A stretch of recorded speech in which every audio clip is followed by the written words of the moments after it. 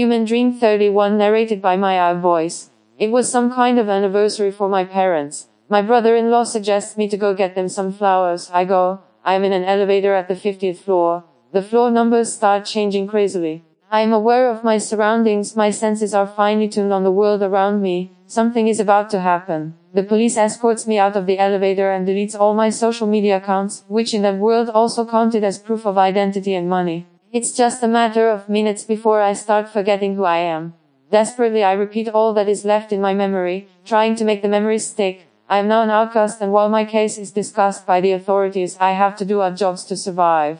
One job is to help someone at the airport dispose of some luggages. I wasn't supposed to ask any questions. I am told one luggage has a dead tiger inside, and near another one I see a white rabbit. I go with my dodgy supervisor to a clinic, unaware of the reason behind our small trip. A doctor recognizes my supervisor, and to buy him some time to come up with a fake name and a story, I ask the doctor, what is that thing in front of me that looks a lot like little rabbits coming out of mushrooms?